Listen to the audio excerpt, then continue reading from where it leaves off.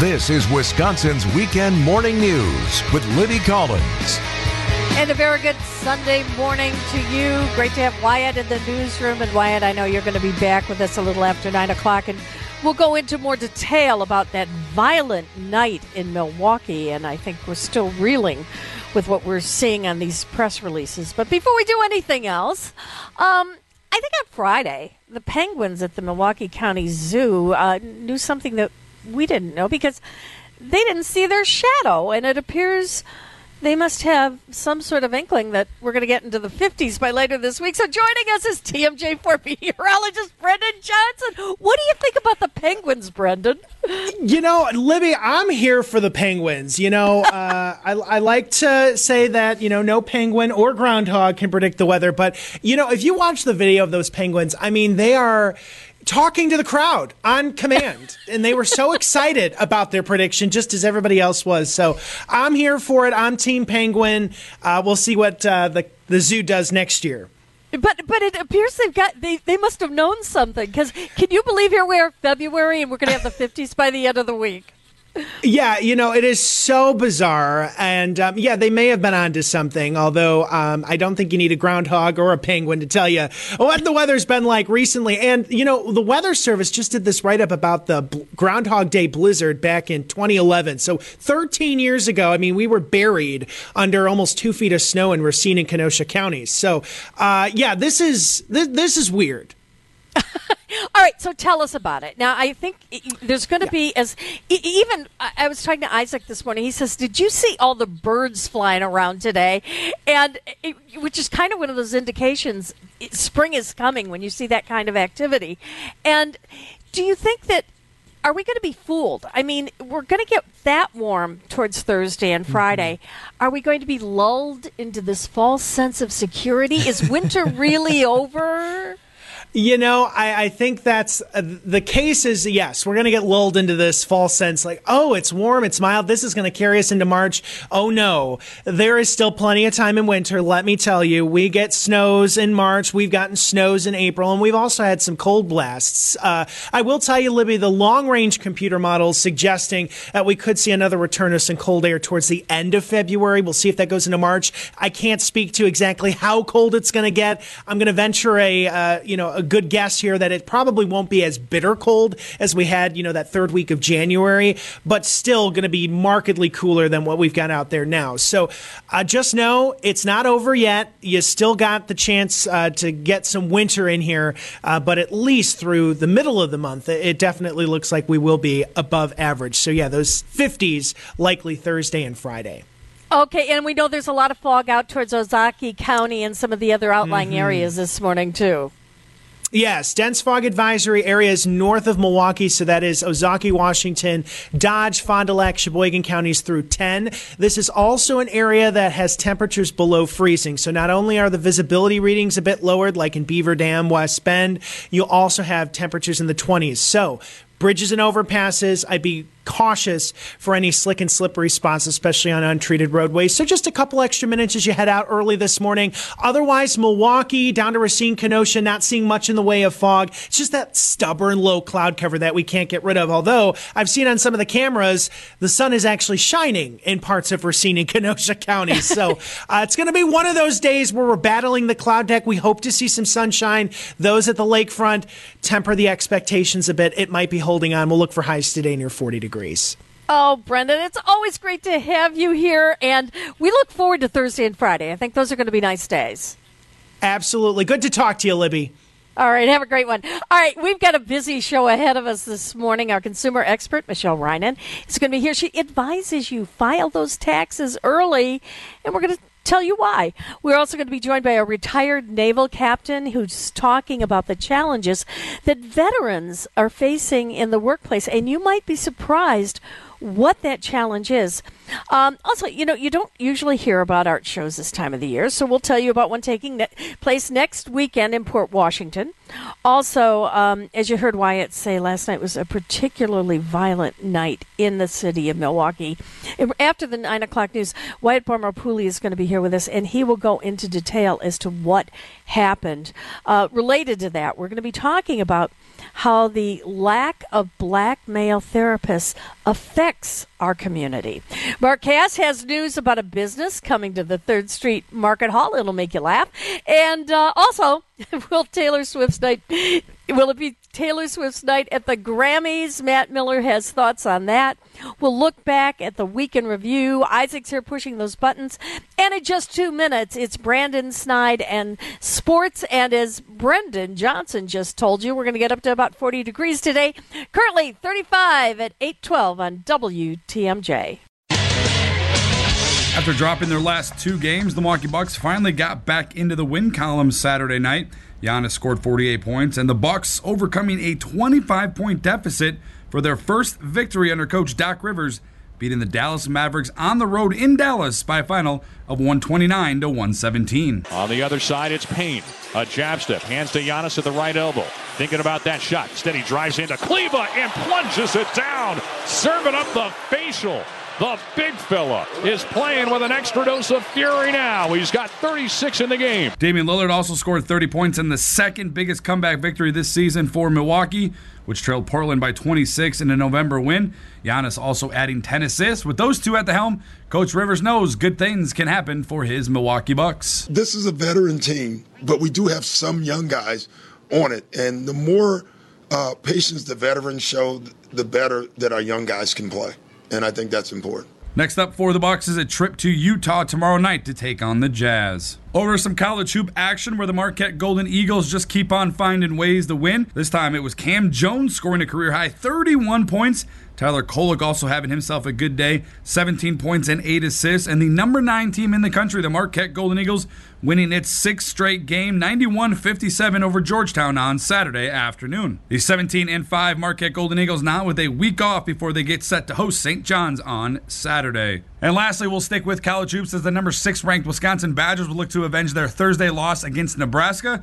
They get set to host number 2 ranked Purdue in a Big Ten clash at the Kohl Center. Tip-off is set for noon. I'm Brandon Snide, WTMJ Sports.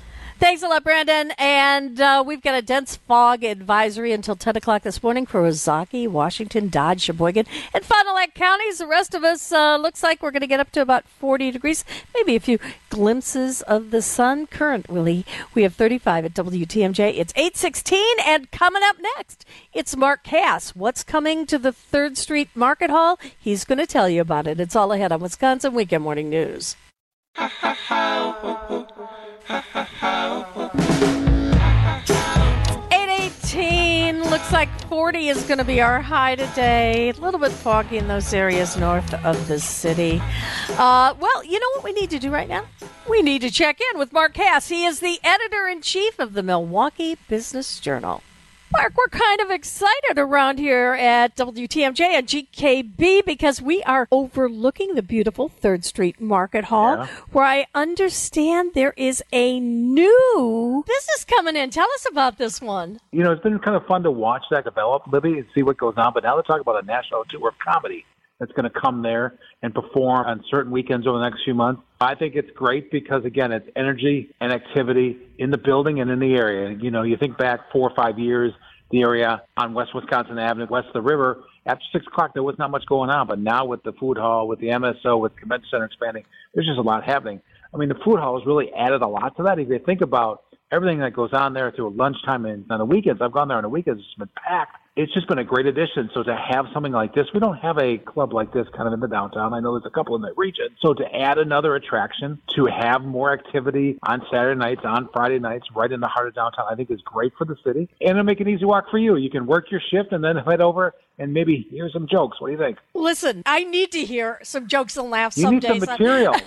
That's how it's going. Or you can go there on Saturday night. You can hang out all night and just go right to the studio on Sunday morning. How about that? So is this going to be a dedicated space like a regular comedy club? Yeah, correct. But it'll be used for other things when they're not having the comedy space. But just to have a room where they'll have, these national acts, these individuals who are national, who've been in L.A., who've been on some of the shows, to come into Milwaukee to perform, I think is great for the city. But I think it's also good for the food hall because, a food hall is successful just because not only it's restaurants, but it's other offerings. Think about it. When you go there, you hang out and you play games, you hang out and have a drink, you watch comedy. Just another reason to really hang out there and just bring that energy and activity that I always talk about. And I'll tell you, there are so many different options as far as places to Yeah, eat. and I'm thinking you on stage with your jokes will be something I'd come and watch. Come and watch it booby off the stage. All right, let's talk about something we can... I may throw something at you, but, whatever. That's okay. Yeah, those tomatoes. Anyway, let's talk about AmFam Field because they're getting a larger scoreboard and more food options. Can you share any details with us? Yeah. We were just talking about the food hall. The food hall is actually going to have an annex. They're going to have a number of the restaurants that are operating in the food hall right next to you are going to open stands out at the stadium. And I think the nice thing about stadiums and ones I've gone to across the country are when you have local options. I know I was out in New York at Yankee Stadium. It was kind of fun to see those local options. I've seen it at Wrigley. They have these local restaurants offering food, and that's what I think the Brewers are moving towards and have over the past couple of years.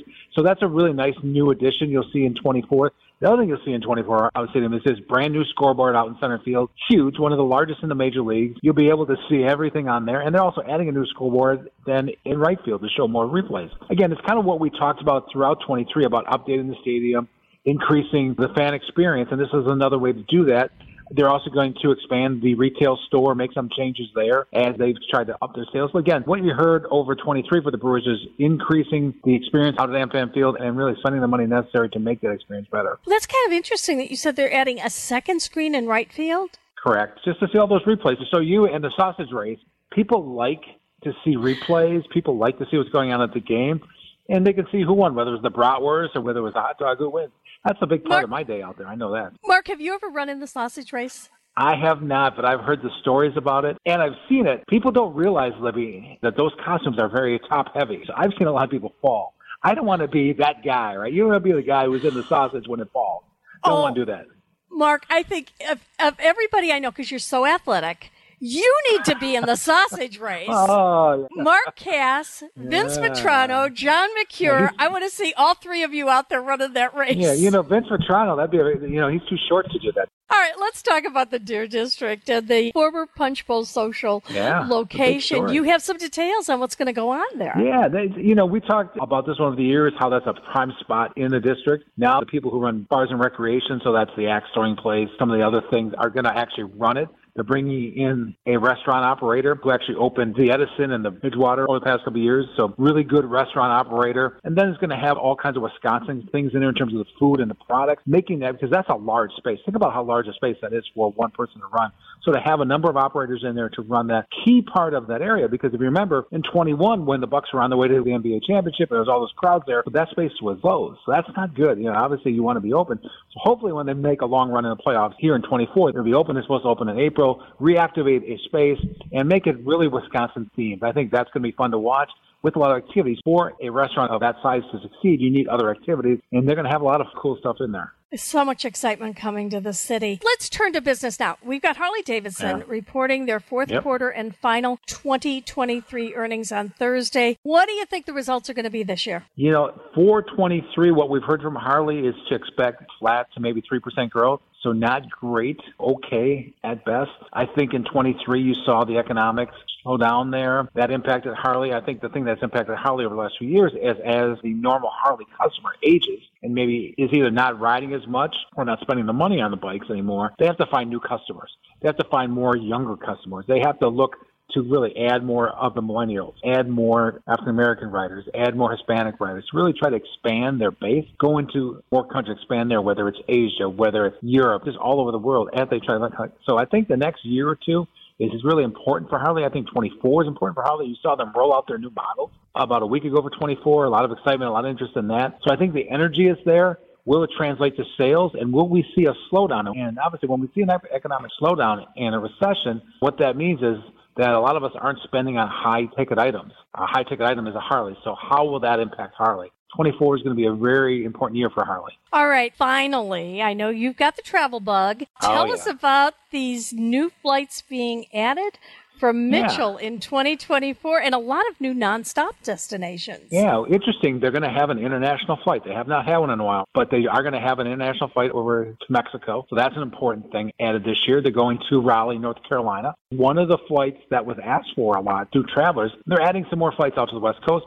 We've really, over the last couple of years, seen a lot of nonstops added to Milwaukee. I don't think we'll ever see the level of nonstops we had about 20 years ago, but we're slowly working our way back after the pandemic and after things that happened. Nonstop flights are so important here to Milwaukee because it just makes it easier to travel. You see more executives travel. And the airports have this campaign of flying out of Milwaukee and not flying out of Chicago, because it's easier and it's cheaper. It's important for them, though, that, to have these nonstop flights. So as they keep adding nonstop flights, I think more of us will travel out of Milwaukee. My hope is easy to fly out of. I can, and it's quick to get through. So I want to add these nonstops, but I also want to keep the ease and the access of it very much so. So I think 24 and 25 are going to be just really strong for the airport.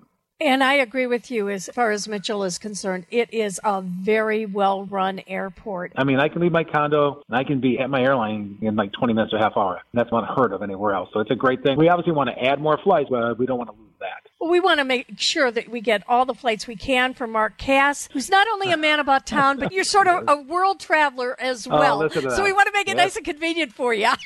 Whatever works for me and you, right? That's what this is really about. It's all about us, Mark. Hey, listen, it's always great to have you here. All right, Libby, you have a great week, and I'll talk to you next week. And next week we get to talk Super Bowl, which will be fun. Can't wait.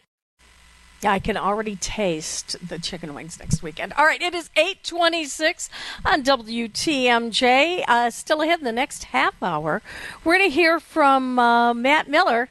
He's got some movies he wants to tell you about, but he's also going to talk a little bit about the Grammys and what to expect on that. Is it going to be Taylor Swift's night? Oh, who knows?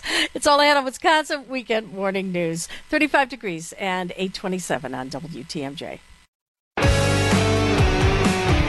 And welcome back to Wisconsin Weekend Morning News. I'm Libby Collins. We've got a busy show this morning. If you're a veteran, maybe you're having some problems at work. We've got a retired naval captain who has taken a look at some of the challenges that veterans face in the workplace, and you might be surprised what they are. He's going to talk with us later on in the show. But right now, let's take a look at the week in review, because there were calls for change to EMS procedures.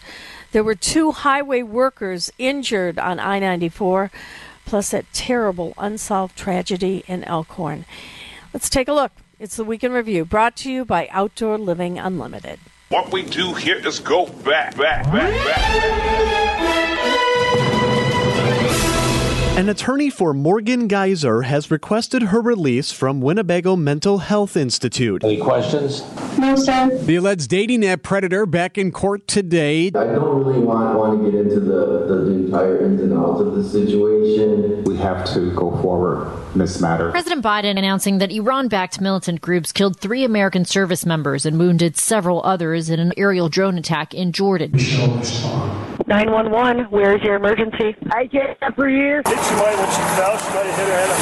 Milwaukee fire and EMS crews denying any wrongdoing after a woman died at a bus stop at the intersection of 76th and Congress. It's a reality of what we deal with in EMS every day of the year. CEO Jim Baker of Curtis Ambulance, who were the first responders dispatched to the scene. The EMS system here worked as designed. The first ambulance, which was for a low priority call, was there within 4 minutes. It's much easier to sit in a warm truck than to get out in sub-zero temps, actively look around a bus stop for someone who has been called in as being unconscious and lying on the ground. Am I wrong? Don't think so. If the protocol is to stay within your vehicle, even for someone who's potentially saving a life, I think the more obvious reaction is, how the heck can that be the rule? 3 highway workers injured on I-94. This is near the College Avenue on-ramp. We need paramedics right away. Our guys were working inside the gore point. A car came and hit our truck, and they hit our guy. The consultants have determined that one map submitted by the Republican legislature and another from a conservative law firm are partisan gerrymanders. Will the Republicans really want a liberal-leaning court deciding what the final maps will look like, or will Republicans and the governor try to find some sort of consensus? Guard 6'3" from Weber State,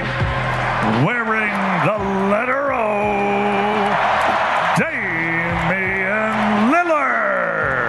Damian Lillard had his chance. Ball knocked away from Simons, picked up by Lillard. Lobs to Giannis, who thumps it down on the alley-oop. I'm sorry it took me so long to come out with new material, but I do have a pretty good excuse. I was dead.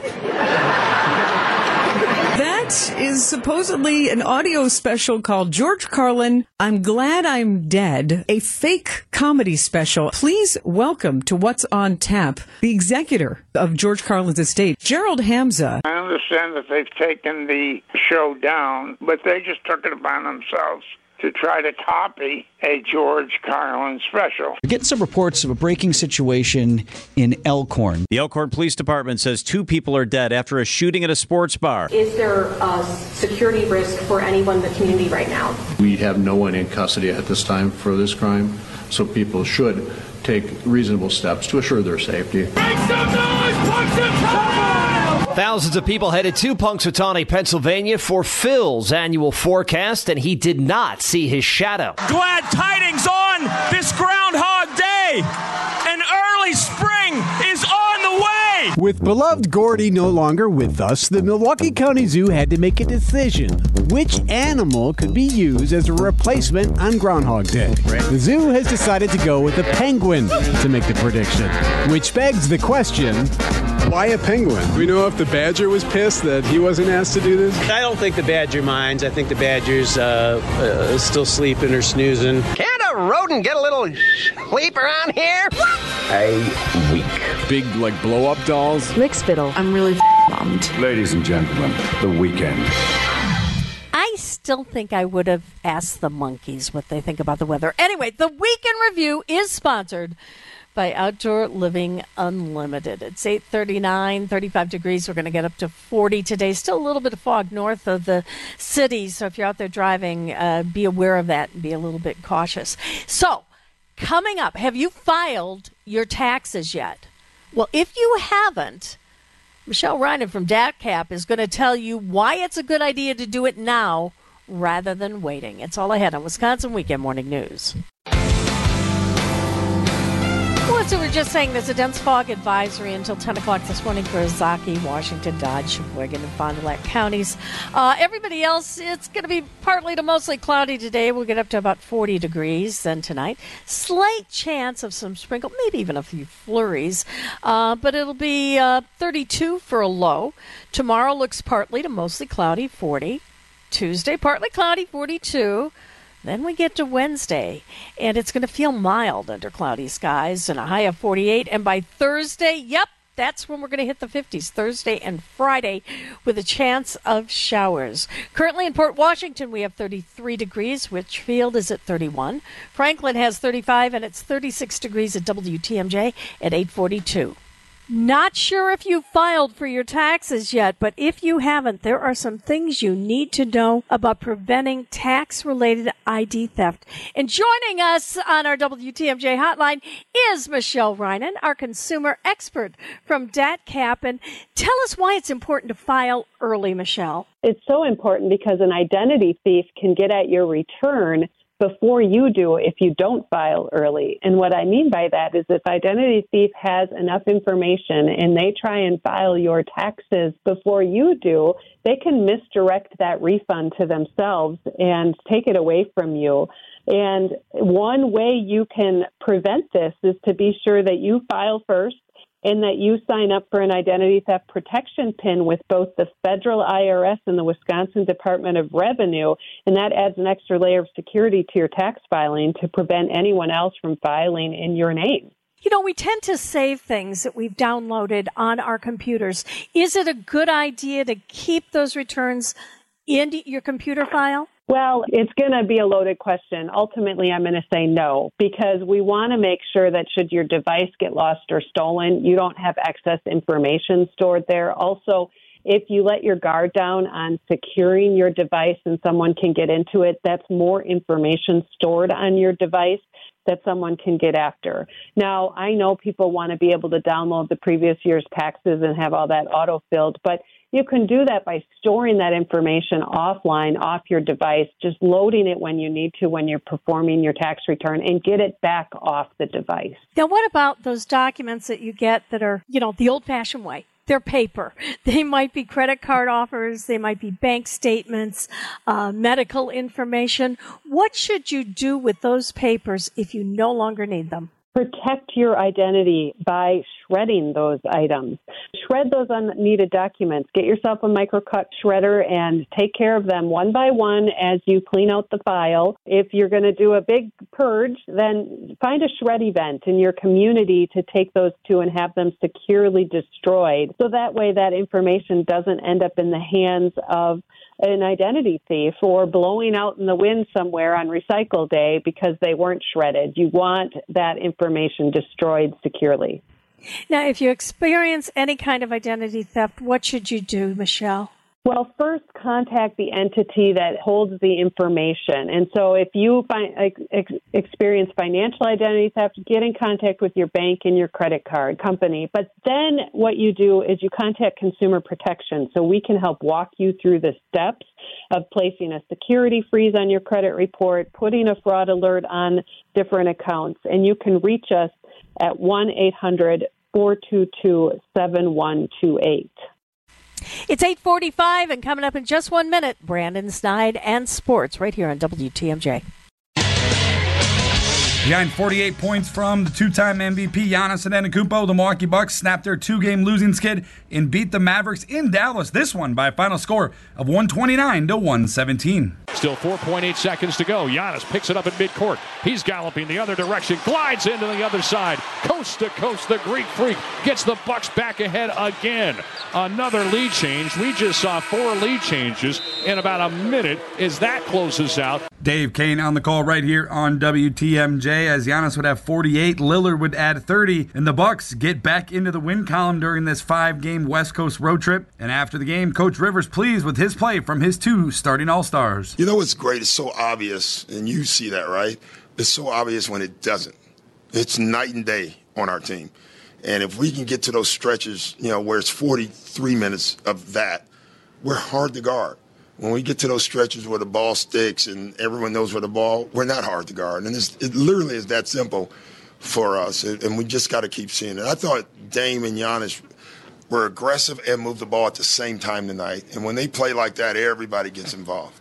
AJ came in and gave us a huge lift, by the way. Really, really proud to see that. Quick turnaround for the Bucks, who are 33-16 on their season. They'll play in Utah tonight against the Jazz. Tip-off time set for 7 p.m. Over to college hoops, where the Wisconsin Badgers will look to bounce back following their Thursday night loss at Nebraska. The 6th-ranked Badgers will play host to Purdue today. That tip-off time set for noon. The number 2 Boilermakers coming into the Kohl Center for another tough test for Greg Gard and his crew. And lastly, we'll stick with college hoops as the Marquette Golden Eagles win their not 1, not 2, but their 6th game in a row, this time taking care of Georgetown, 91-57. Cam Jones having a career day, 31 points. Tyler Kolek added 17. And the Marquette Golden Eagles now sitting at 17-5 on their season. They'll have a week off before they play host to St. John's on Saturday. I'm Brandon Snide, WTMJ Sports. Thanks a lot, Brandon. We have 36 degrees. We're going to get up to 40 today. A little bit cloudy out there. And it's 8:49 on WTMJ. And coming up next, Matt Miller. What's going to happen at the Grammys? He's going to tell you. It's all ahead on Wisconsin Weekend Morning News. Well, there's no football this weekend, so of course we've got to find out what Taylor Swift is doing.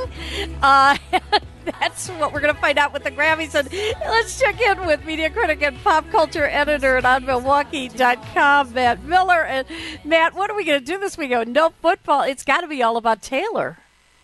Yeah, as opposed to most football games when it's definitely not all about Taylor. So what's going to happen at the Grammys, do you think? A lot of Taylor Swift, I imagine. I imagine she will win Album of the Year. I mean, it's a really good category. You have a lot of big names in there. And, I mean, the thing with the Grammys is that they are very unpredictable. They do tend to kind of go their own way when it comes to picking their favorites of the year, but I just feel like Taylor Swift, it's been such a monolithic year. I have a hard time believing, even the Grammys could be like, let's go a different way with this one. Okay, can they possibly ignore the Barbie phenom? No, I imagine they will not. And I imagine you will hear at least one Barbie song. I'll be interested to see what categories make the show tonight, and if, Barbie was such a sensation, that they move something like, the film score category, the album for a motion picture. I wonder if they move that up into the broadcast. Because, again, there's like 70, 80, 100 million categories at the Grammys every year. We only see maybe about 12 or 14 of them. So I wonder if they do move that up, though, because Barbie was such a sensation. Okay, any local connection to the Grammys? None in the major categories, obviously. None particularly there, I would say. Not really, I would say. I think it's mostly famous people. All right, let's turn our interest to the movies, because there's a film that's been released. It's called Argylle, and the cast, when I'm looking at it, I mean, it seems like everybody is in this movie. Yeah, everyone is in this movie except for a good script and anything memorable or good in it. Yeah, I did not enjoy Argylle very much at all. It is, at best, super forgettable. It is the kind of movie that you watch and midway through the movie you stop and realize you're like, I don't know why anyone is doing anything they're doing in this movie anymore. I don't understand what the goal is in this scene. I don't understand what MacGuffin they're trying to pick up. It just is a really kind of dead-eyed experience, and it's Matthew Vaughn directed this. He directed the Kingsman movies. He directed the X-Men First Class movie. He's normally a very kind of fun, poppy director, and in this case, all of his kind of fun, poppy ticks just kind of get annoying after a while. It just feels like the movie is desperately trying to be interesting, and it's not. Yeah, it is a shame because, it's technically kind of an original action movie. We want people to, check out original movies, instead of franchises, but it doesn't feel original. It feels pretty soulless while you're watching it. Is it a comedy or a drama? Kind of. So it's like a spy act. That's the thing. You didn't answer the question. But, watch the movie and come back to me on that one, because there's a big action scene at the end of the movie that's literally intertwined with a dance number, and you're like, is this funny? Am I supposed to find this amusing? There's just a real tonal problem with the movie where it wants to be kind of cartoony, and Kingsman kind of pulls off a kind of, we're going to be cartoony.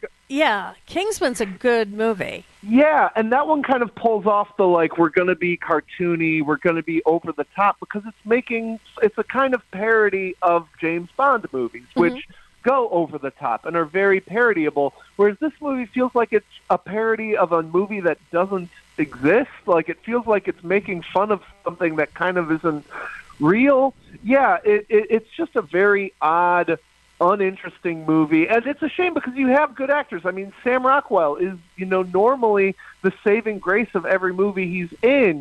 John Cena can be really funny. John Cena, by the way, is in this movie for maybe 2 minutes. I don't know what his agent is doing. Please, getting a paycheck. Yeah, honestly, and I mean, the movie's like a $200 million Apple streaming movie. So, and I will also say, the money is not on screen. It is a movie that looks and feels like a COVID shot movie, where it's just every scene just feels like there's nobody in it. There's supposed to be scenes that feel like they're party scenes or fancy event scenes, and there's 5 people in the background, and you're like, where are the people in this movie? Where is this movie taking place where no one exists anymore? I did not enjoy this movie. I would love to tell you to go see a new original movie in theaters, but unfortunately it doesn't feel very original. It doesn't feel very new. It's just kind of dire times out there in theaters. All right, well, let's talk about something local, because February is Black History Month, and I understand that Milwaukee Films has some special programming for that. Yeah, they do this every year now. They bring in a bunch of really interesting movies for their Black History Month programming. They began this month with an encore showing of the Beyonce Renaissance concert film, which was awesome. And they're going to keep going throughout the month. They were going to do a special retrospective screening of Eddie Murphy's Boomerang, if you remember that movie, kind of an underappreciated Eddie Murphy comedy from the 90s. We're checking out. They're going to have the horror movie Nanny on the big screen, which is a really good indie horror film that came out, I believe, 2 years ago. Most people probably missed it. Great chance to see this again. They're going to have a documentary called Gaining Ground, produced by Al Roker, about black farmers and kind of how they've lost their land over the years and how many of them are trying to get it back.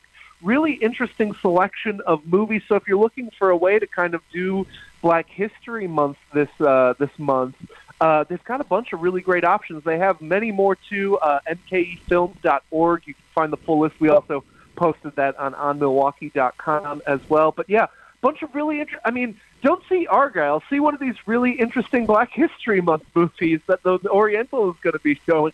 I will also note they're doing a special Love Hurts series at the Oriental Theater right now as well, of kind of twisted romance stories for the Valentine's Day season. So if you want to see Saltburn on twisted romance movies for Valentine's Day. That's how I want to spend it. Yeah, okay. It's a fun kind of twist on, the usual Valentine's Day stuff. But yeah, they're going to have stuff like Saltburn, which we haven't talked about, but I understand is a really weird movie. It's a trip, that movie. Yeah, it is fun to not watch with the whole family. I can highly recommend that. But yeah, they're going to have stuff like My Bloody Valentine, the horror movie, and Saltburn and Secretary. Bunch of really fun cult hits back on the screen. Sid and Nancy. Really fun, interesting choices. So again, yeah, there's not a lot new out in movie theaters right now worth checking out, but there is a lot of really interesting stuff, especially at the Oriental Theater throughout the month of February. All right. Well, Matt, always great to have you here, and we do follow you at onmilwaukee.com. Thanks for joining us today. Thanks for having me. It's 8:59. Wyatt Barmore-Pooley's in the newsroom. He's going to have more on this extremely violent night in the city, and we're going to talk to him about that and find out also if there's any new details on those Elk Horn murders this past week. Again, just some shocking news out there today. It's all I had on Wisconsin Weekend Morning News. This is Wisconsin's Weekend Morning News with Libby Collins. A little bit later on this hour, we are going to be talking with a naval captain. He's retired, but he has some advice if you are a veteran and maybe you've had some communication problems in your place of work, and he'll tell you why this is happening and what to do to resolve those issues. But before we do anything else, we've got Wyatt Barmore-Pooley here. By the way, great to have you here this morning, Wyatt. Yeah, great to be back on the old shift. Yeah, but you know what? I think both of us checked our emails this morning, and we got a release from the night watch commander at the Milwaukee Police Department, and our heads were reeling. Yeah, with the number of shootings that happened in a 7-hour period. Exactly. It's not uncommon to get an email or two from the night watch commander because things happen overnight, and we got to make sure we're all set in the morning for news. But this was a lot all at once, all in one email, and 7 different shootings. A 16-year-old, a 17-year-old, or actually, my mistake, two 16-year-olds and an 18-year-old are among those who were shot. Luckily, it seems like all of the people that were shot are listed by police except one of the 16-year-olds. Everyone else is in stable condition. That 16-year-old in serious condition. That's the lucky part of this, is that nobody ended up losing their life. Now, are these all in a particular area of the city, or was this spread throughout? I have to cross-reference them. I know a couple of them seem to be on the northwest side where we see a lot of violence, but I'm seeing a lot of street names. It looks like it was not limited to one area. I was curious about a couple of the shootings. 2 16-year-olds shot within 5 minutes of each other, but they seem to be unrelated. Oh, and that's what we're hearing. What about these others? Are they robbery-related? Are they because people were in altercations? Do we have any idea? That's one of the notable things about this, is that Milwaukee police have no suspects in any of these 7 shootings. Only the first one, the 16-year-old in serious condition, does the release even say that they're trying to identify suspects, that they might have any type of lead. So we have gotten no communication from the Milwaukee Police Department that they and they will tell us sometimes when they say this will be the result of an argument, this will be the result of a robbery. Even in this initial information, none of that. So it's looking like a busy night for the police as they try to investigate all of these shootings. Yeah, very stressful, I'm sure, for the guys out on the street. Now, another just terrible, violent situation happened in Elk Horn this past week. And if you haven't heard, but I think most people have by now, about the couple that was shot. what do we know right now? Are there any suspects? Have they released any information on that? There's been no update on any suspects identified, arrested, or otherwise. Again, that doesn't necessarily mean that the police have not figured that out. They just have not released it to the public and to us. The latest is the family of the couple has started a GoFundMe for funeral costs, and a couple of the other local businesses have been talking to our news partners at TMJ4 News about how worrying it is to operate a business feet from where people were shot and no suspect is even identified. Yeah. In a capsule, let's tell everybody what happened in case they missed it. Yeah, so it was shortly after midnight a few days ago. The Sports Page Bar, 2 people shot and killed overnight. We got it early that morning, and the police have said that there's no danger necessarily to the public. They don't think it's an active threat at the time, even then, but they still have not identified any suspects. It was Gina and I believe it was Gina and Emerson Weingart are the people who was identified. What's interesting, when the police say we don't think there's any threat to the community, that's almost a signal that they believe that the victims must have known the person who did that to them. Certainly that it was an isolated incident, whatever the motive was, rather than a mass shooting type situation where the person commits random acts of violence. Yeah. Okay. And then I have to ask you this one, Wyatt, because last week we had Jessica Gatzo here, and she broke the story last Sunday morning about just a bizarre story out of Sussex with a dog that they said, and I'm going to use the term that was used, said a dog was murdered by an 18-year-old babysitter.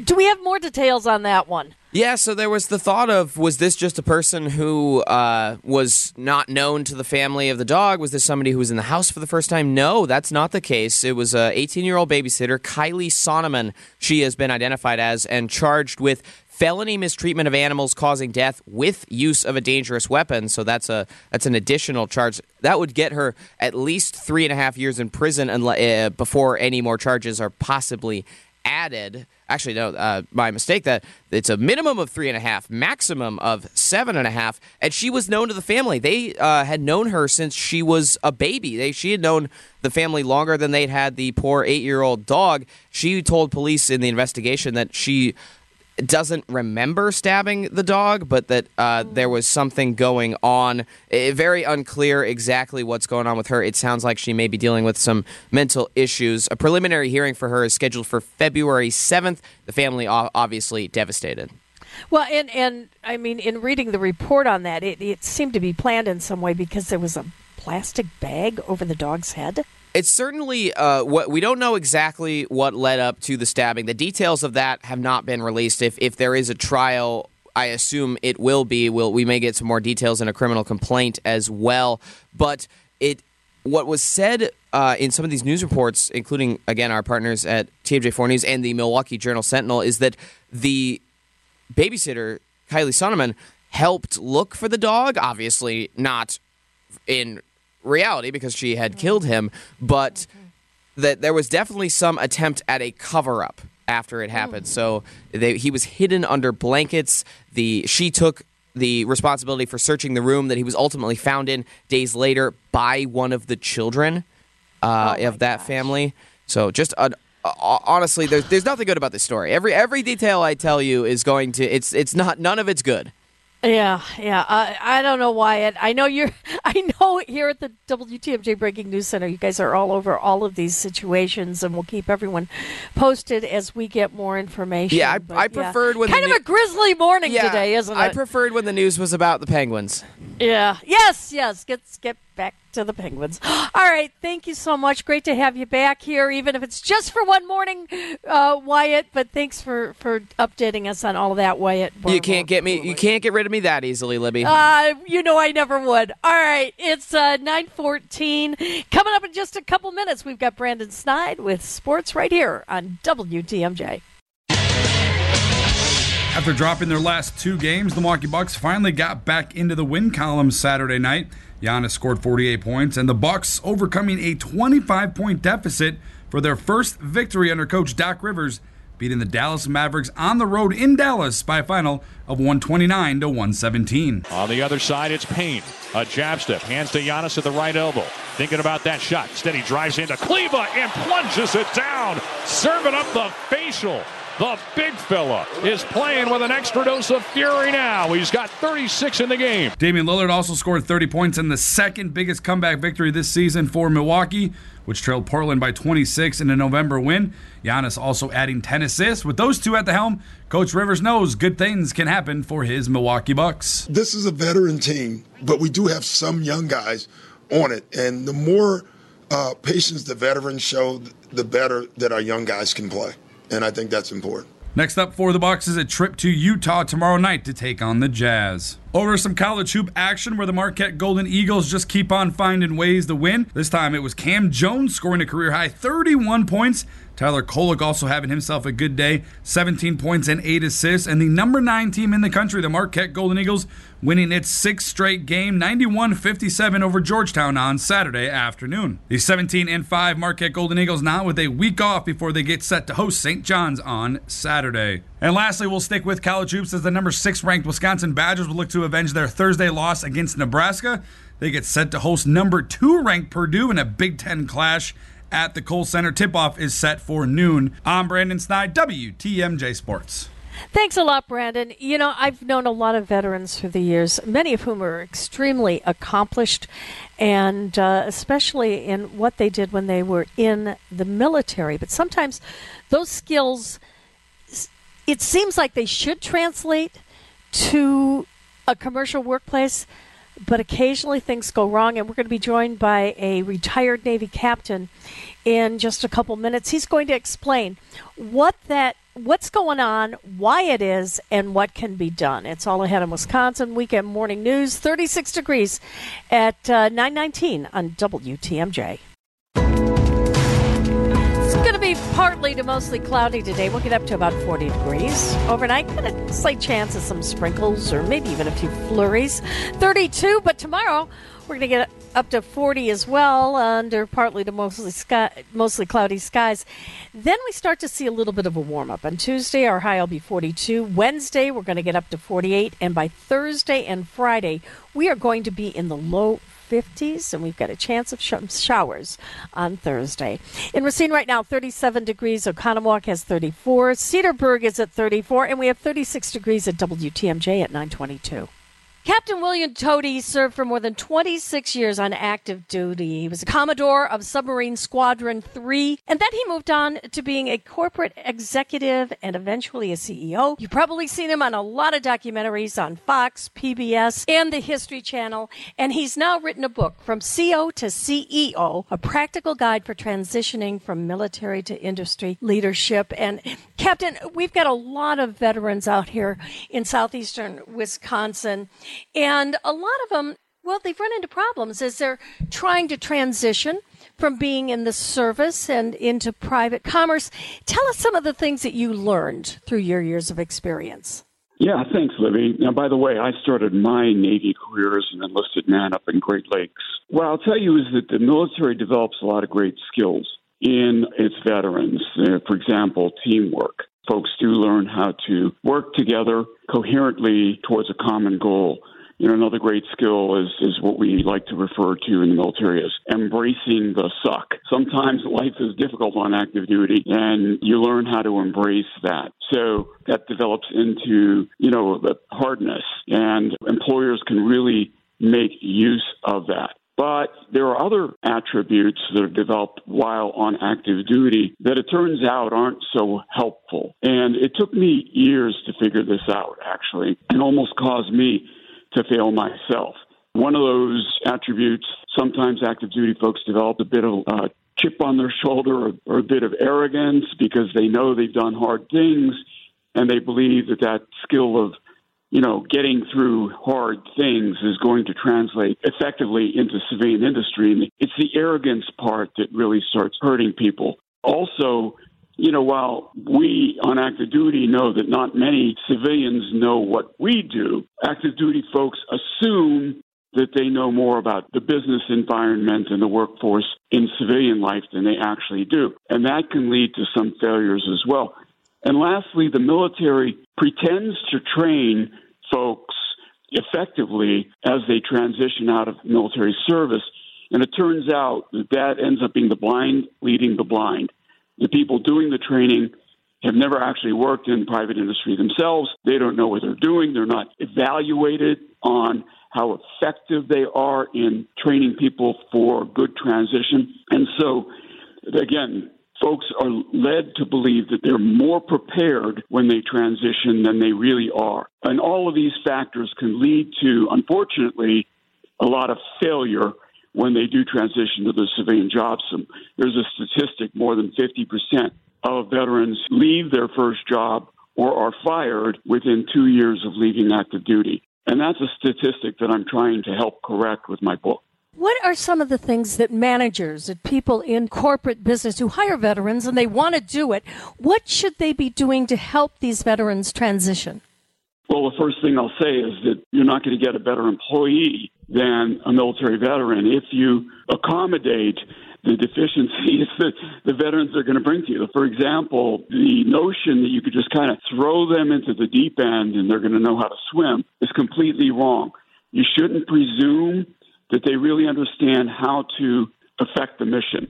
The second thing is veterans understood their mission when they were on active duty. The defense of the United States is kind of a self-actualizing mission, and it's easy to get your arms around. It's harder for veterans to understand the mission when they're in a corporate environment. Their tendency is to believe that their mission is to put more money in their boss's pocket, which, of course, couldn't be further from the truth. Each business has a mission that serves customers, and the veterans need to be aided and assisted in understanding what those missions are. The third thing I will tell you is if you bring veterans into leadership positions, which I absolutely recommend, they're going to need some adjustment. So I tell my active duty friends, leadership is hard, but it's even harder when you're leading people who can actually quit. For example, on my submarine, my crew might have disagreed with some decision I was making, but in final analysis, there was no place for them to go. In industry, of course, if you're leading badly, people are going to vote with their feet and you're going to lose employees. And those veterans need to be acclimated to that truth. And what sort of behavioral changes do veterans need to exemplify in the workplace? The first one is to assume that they don't know what they need to know to succeed in this new environment and keep an open mind and keep a learning attitude. You know, I tell folks it doesn't matter if you're retiring from the military at 45, transition industry, it's very likely that the 24-year-old sitting next to you knows more about what it's going to take to succeed in this new environment than you are. The second one is you need to be humble. The attitude where I did great things on active duty isn't going to help you in your civilian job. There's a great book that I recommend to people called What Got You Here Won't Get You There. In other words, the skills that allowed you to succeed on active duty are not necessarily going to allow you to succeed in industry. In fact, the more successful you were on active duty, the more you're likely to believe that you're going to be successful in your future career, and the more likely you are to fail because of that assumption. And so that humility of understanding that it requires a completely different skill set will help the veteran succeed. Captain, you have so much great advice for not just veterans, but the businesses that hire them. And again, the book is called From CO to CEO, A Practical Guide for Transitioning from Military to Industry Leadership. Captain William Tody, thank you, sir, for your service, and thank you to all the veterans out there for everything they've done. Thank you very much, Libby. Yeah, it's a fascinating book, and I was just telling Isaac here off the air that off the top of my head, I can think of at least 3 individuals, all whom served very bravely as officers in the military under stressful situations, and they went into a corporate environment and struggled for the very reasons that Captain Tody explained. So again, great book, very interesting. All right, it's 9:28. Still ahead in the next half hour. This is kind of a feel-good thing. We're talking about an art fair next weekend and so much more. It's all ahead on Wisconsin Weekend Morning News. And welcome back to the final half hour of Wisconsin Weekend Morning News. I'm Libby Collins. A little later on, about 20 minutes from now, we're going to be talking with someone about the lack of black male therapists and what impact that is having on the community. It's 9:36, and we have 37 degrees at WTMJ. Well, let's head to Port Washington, where the Mercantile Plaza is excited to announce the kickoff of the inaugural Port Art Showcase. And joining us is Julie Christensen. And Julie, tell us about this. And, normally we don't see art shows in the middle of winter. Exactly. Well, and that is precisely why we're doing it. We're trying to create a reason for people to come to Port Washington during these cold months. And with the artist presentations happening indoors, as well as the displays of artwork in area businesses, about 25 businesses around the town, it's pretty easy to manage with any type of weather condition. All right, so I guess the first question people have, is this going to be indoors or outdoors? Yeah, so the kickoff to the event, which actually runs for 2 full weeks, the kickoff will be on February 10th, which is Saturday. And it'll start with a presentation from the League of Milwaukee Artists. We have 28 different artists that will be presenting their work, so probably about 2 minutes each, short presentation. And then they will be delivering all of their art to surrounding businesses. All of that is taking place indoors. Now, is there some sort of a map as to where you can go to see all this artwork? There is. So people will be able to get maps online. We will have QR codes on all of our social media. We will also have posters and signage, and then we will also be handing out maps as well. So they'll be able to figure out which art is at which location. We're also doing an event, a raffle event on the 24th to kind of culminate that 2 weeks of display, where if you visit 10 different art locations, you will qualify for a raffle and free prizes as well. Now, here's something that kind of sparked my interest, and that's the Galentine's Night. Tell us about that. Yeah, so in Port Washington, every third Thursday, the town tries to do something interesting, and many of the area businesses actually are open late. We usually stay open until 7 or 8 o'clock. And have different events happening. They might be DIY art projects. Some people do wine tasting, chocolates, things like that. And so various different businesses are doing things for that third Thursday on the 15th. And I guess the other question a lot of people have is, with all this art on display, is any of it available for purchase? It's all available for purchase, actually. So with each piece of art and on all of our promotional materials, there is a QR code and also a website for a silent auction portal. So all of the pieces will have a photograph of the art, description of what it's made out of, the size, where it's located, and then you will be able to bid online. There will be both a minimum bid level and then also a buy it now. So if you're really in love with something, you can just buy it outright, and it'll be taken out of the auction, silent auction process.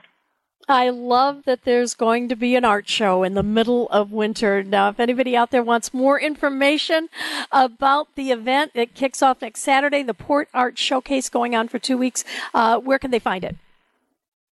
So we have a Facebook event page, Port Art Showcase. Also, if you go to Mercantile Plaza Port Facebook page, you'd be able to find it there. And then also, if you just see a poster around town, you can also scan the QR codes that are on that poster. Julie Christensen, great to have you here. Thank you so much, and we hope that everybody comes out and takes a look at this wonderful art from the League of Milwaukee Artists. It's 9:40, 37 degrees at WTMJ, and who's on Conversations today? One of my favorite people. We'll tell you about it right after this on Wisconsin Weekend Morning News. It's 37 degrees at 9:42. Well, as you know, Rose Gray talks with fans every Saturday morning at 9 o'clock on the Fox World Travel Show all about their dream vacations. But she started her career in the travel industry as a receptionist. I asked Rose about the very first time she booked a trip for a client. A couple walked in, and I remember this so distinctly. They were clearly farmers. By the smell, they had just come out of the barn, and they wanted to go to Las Vegas. I looked around at the staff that I had, and every single person was on the phone, or maybe picked up the phone and pretended they were on the phone because they didn't want to take this customer. So I said, let's see if I can maybe help you. What is it you're looking for? They knew exactly what hotel they wanted to stay at, the old Westward Ho that isn't even there anymore. We go 3 times a year. This is exactly what we want. I thought, well, how hard is this? I booked them and I took their deposit and I went into the manager and I said, I hope I'm not in trouble, but there was nobody available. And I helped this lovely couple realize their dream of going to Las Vegas for the third time this year. Here's the money and here's the deposit. What's my next step? Rose Gray has such interesting stories. And, she really had a very interesting life before becoming a travel advisor. Now, we talked to her about all of it, and I don't want you to miss it. It's a very special WTMJ Conversations at 11 o'clock today, right after the Accunet Mortgage and Realty Show. It's 9:44, and you are a minute away from Brandon Snide and Sports right here on Wisconsin Weekend Morning News. Behind 48 points from the two-time MVP Giannis Antetokounmpo, the Milwaukee Bucks snapped their two-game losing skid and beat the Mavericks in Dallas. This one by a final score of 129-117. Still 4.8 seconds to go. Giannis picks it up at midcourt. He's galloping the other direction, glides into the other side, coast to coast. The Greek Freak gets the Bucks back ahead again. Another lead change. We just saw 4 lead changes in about a minute as that closes out. Dave Kane on the call right here on WTMJ. As Giannis would have 48, Lillard would add 30, and the Bucks get back into the win column during this 5-game West Coast road trip. And after the game, Coach Rivers pleased with his play from his 2 starting All-Stars. You know what's great? It's so obvious, and you see that, right? It's so obvious when it doesn't. It's night and day on our team. And if we can get to those stretches, where it's 43 minutes of that, we're hard to guard. When we get to those stretches where the ball sticks and everyone knows where the ball, we're not hard to guard. And it literally is that simple for us. And we just got to keep seeing it. I thought Dame and Giannis were aggressive and moved the ball at the same time tonight. And when they play like that, everybody gets involved. AJ came in and gave us a huge lift, by the way. Really, really proud to see that. Quick turnaround for the Bucks, who are 33-16 on their season. They'll play in Utah tonight against the Jazz. Tip-off time set for 7 p.m. Over to college hoops, where the Wisconsin Badgers will look to bounce back following their Thursday night loss at Nebraska. The 6th-ranked Badgers will play host to Purdue today. That tip-off time set for noon. The number 2 Boilermakers coming into the Kohl Center for another tough test for Greg Gard and his crew. And lastly, we'll stick with college hoops as the Marquette Golden Eagles win their not 1, not 2, but their 6th game in a row, this time taking care of Georgetown, 91-57. Cam Jones having a career day, 31 points. Tyler Kolek added 17. And the Marquette Golden Eagles now sitting at 17-5 on their season. They'll have a week off before they play host to St. John's on Saturday. I'm Brandon Snide, WTMJ Sports. Thanks a lot, Brandon. And it is so nice to have you here on a Sunday morning. We've got 37 degrees at 9:47, and coming up in just a couple of minutes. Is a lack of black male therapists a detriment in helping young men break the cycle of violence in our community? We're going to talk to somebody about that. It's all ahead on Wisconsin Weekend Morning News. WTMJ, W277CV, and WKTI HD2 Milwaukee from the Annex Wealth Management Studios. This is News Radio WTMJ, a Good Karma brand station. It's going to be partly to mostly cloudy today, a high of 40 degrees, then maybe a chance of some sprinkles or flurries overnight, down to 32. Tomorrow looks partly to mostly cloudy again, a high of 40. Tuesday will warm up to 42 degrees. Wednesday even a little bit warmer, 48 for a high under some increasing clouds, but it's going to feel much milder. And then by Thursday and into Friday, looks like we're actually going to reach the 50s. Slight chance of a shower on Thursday. Right now, Elkhart Lake is showing us 30 degrees. Muskego's at 37. Lake Geneva is 37. We have 36 degrees at WTMJ at 9:50. Well, black men are more likely to experience greater psychosocial stressors and a higher mortality rate than their white counterparts. Yet only 1% of therapists are black males. And joining us is Alex Williams. He's the Director of Community Engagement for WellPoint right here in Milwaukee. And I know you're having an event on Thursday, and we're going to talk about that in a second, Alex. But first of all, why are there so few black male therapists? Yeah, well, good morning. Thank you for having me. I think there are a lot of factors. The first one being the lack of equity of opportunity. How are we supporting young black males in their educational journeys when they show interest in those different career paths that have to do with mental health in some capacity, right? And then are we directing them when they show. I heard earlier you all were talking about those transferable skills, right? When a young black male shows promise that they could have a career in mental health or they're interested in it, what kind of level of support are we offering them? What kind of career pathways are we showing them? I think that's a huge part of it. I even think like career day, right, and high interest day that we have in schools. How many times do we bring therapists in? How many times do we bring in mental health professionals so that a young black man can see, oh, I can be that, right? I can do that. I can affect my community in that way. So I think those are two huge factors right away, because I think that we oftentimes, black men, we have our cathartic practices, we have groups, we have spaces, but we don't often see those translate into a professional career. And I think we have to make young black men more aware of just how powerful those transferable skills that they possess are.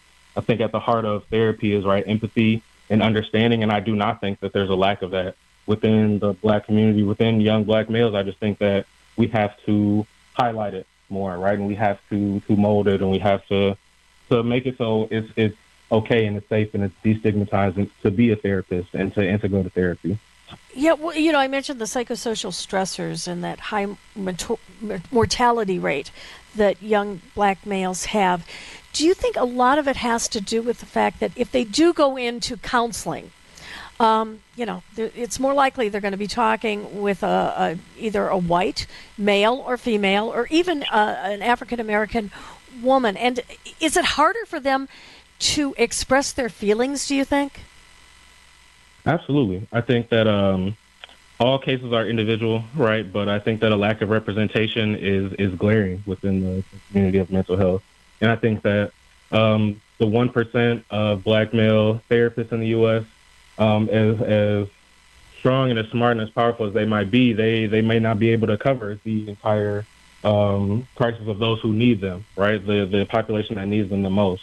And I think that young black males have to see it, to be it or to believe it sometimes, right? I think that they need somebody who can relate, but also somebody that they feel cares or feels that have shared similar experiences, have gone through the things that they've gone through. I don't think that we can continue to perpetuate this cycle of the perception of a lack of care. We do care. We just can't be everywhere, right? But we can be better. Now, is that reflective here in and around our community in southeastern Wisconsin and Milwaukee especially? Are there any black male therapists that you know of? Yes, actually. So when we first started to do these black mental health panels last year, it was kind of a struggle at first to search for and to find black male therapists or just black therapists in general within southeastern Wisconsin, within the city of Milwaukee specifically. But we did find a few, and we have a few attending our panel on Thursday. So just thinking about people like Brother Shannon Smith, Ken Genlack, Robert Lee Abercrombie. These are black males in the community who actively have talked about wanting to be involved with youth, wanting to be there for them, wanting to expand the influence and the awareness of within the therapy or within the mental community. So okay, Alex, I need you to talk more into the mouthpiece because we're losing you there for a second. Go ahead. Oh, yep. Just saying that we do have black male therapists within the community, people like Ken Genlack, Robert Lee Abercrombie, Shannon Smith, Irvin Keller Jr., people who we've invited to panels or who have sat on panels and that want to have a wider influence within the community and be able to reach the youth and be able to be those visible presences for them in the community. Yeah, Alex, I got to ask you this question because we've been talking about it all morning, and that is, it was a particularly violent night last night in Milwaukee. 7 shootings. I mean, we don't have the exact demographic information right now, but we do know some of the young men were teenagers or in their 20s. It does seem to be in predominantly black areas where these shootings take place, and we see this just on I hate to say it, but certainly on a weekly basis. Do you think that the lack of black male therapists is a detriment in helping young men break that cycle of violence in the community? Absolutely. But I think it extends beyond therapists. I think that just for perspective, that youth violence incidents in Milwaukee County have actually gone down in the past couple of years. However, that doesn't mean that there's not more work to do. The same way that reckless driving is a public health crisis within the city, gun violence is as well, right? And I think that programs like the Credible Messenger program, places like Running Rebels, different youth groups, different places that want to take in young men who are like at higher risk for violent incidents and mentor them and mold them and give them those skills and show them a different way. I think those places should be highlighted more. But I do think that we have to look at all the different avenues through which we can mentor or help young men of color, black males in particular, in order to break out of that cycle of violence. All right, and finally, let's talk about the event on Thursday. Where is it, and how can we get more information? Absolutely. So the 1% panel, Black Men in Mental Health, is taking place Thursday, February 8th at WellPoint Care Network. That address is 8901 Drive. The event takes place from 4:30 to 7 p.m. And so we do have 5 panelists confirmed. We have Ambrose Wilson Brown, who's a mental health wellness performance coach, Montreal Kane of New York City, Winnell Raymond. Alex, we're losing you on this line right now. But listen, we will check that out with WellPoint. I know you do some great work there. Alex Williams, thank you so much for joining us today. It's 9:58, and coming up after the news, it's Brian and David Wickert on the AccuNet Mortgage and Realty Show. They're going to explain the importance of some important economic reports. It's all ahead right here on WTMJ.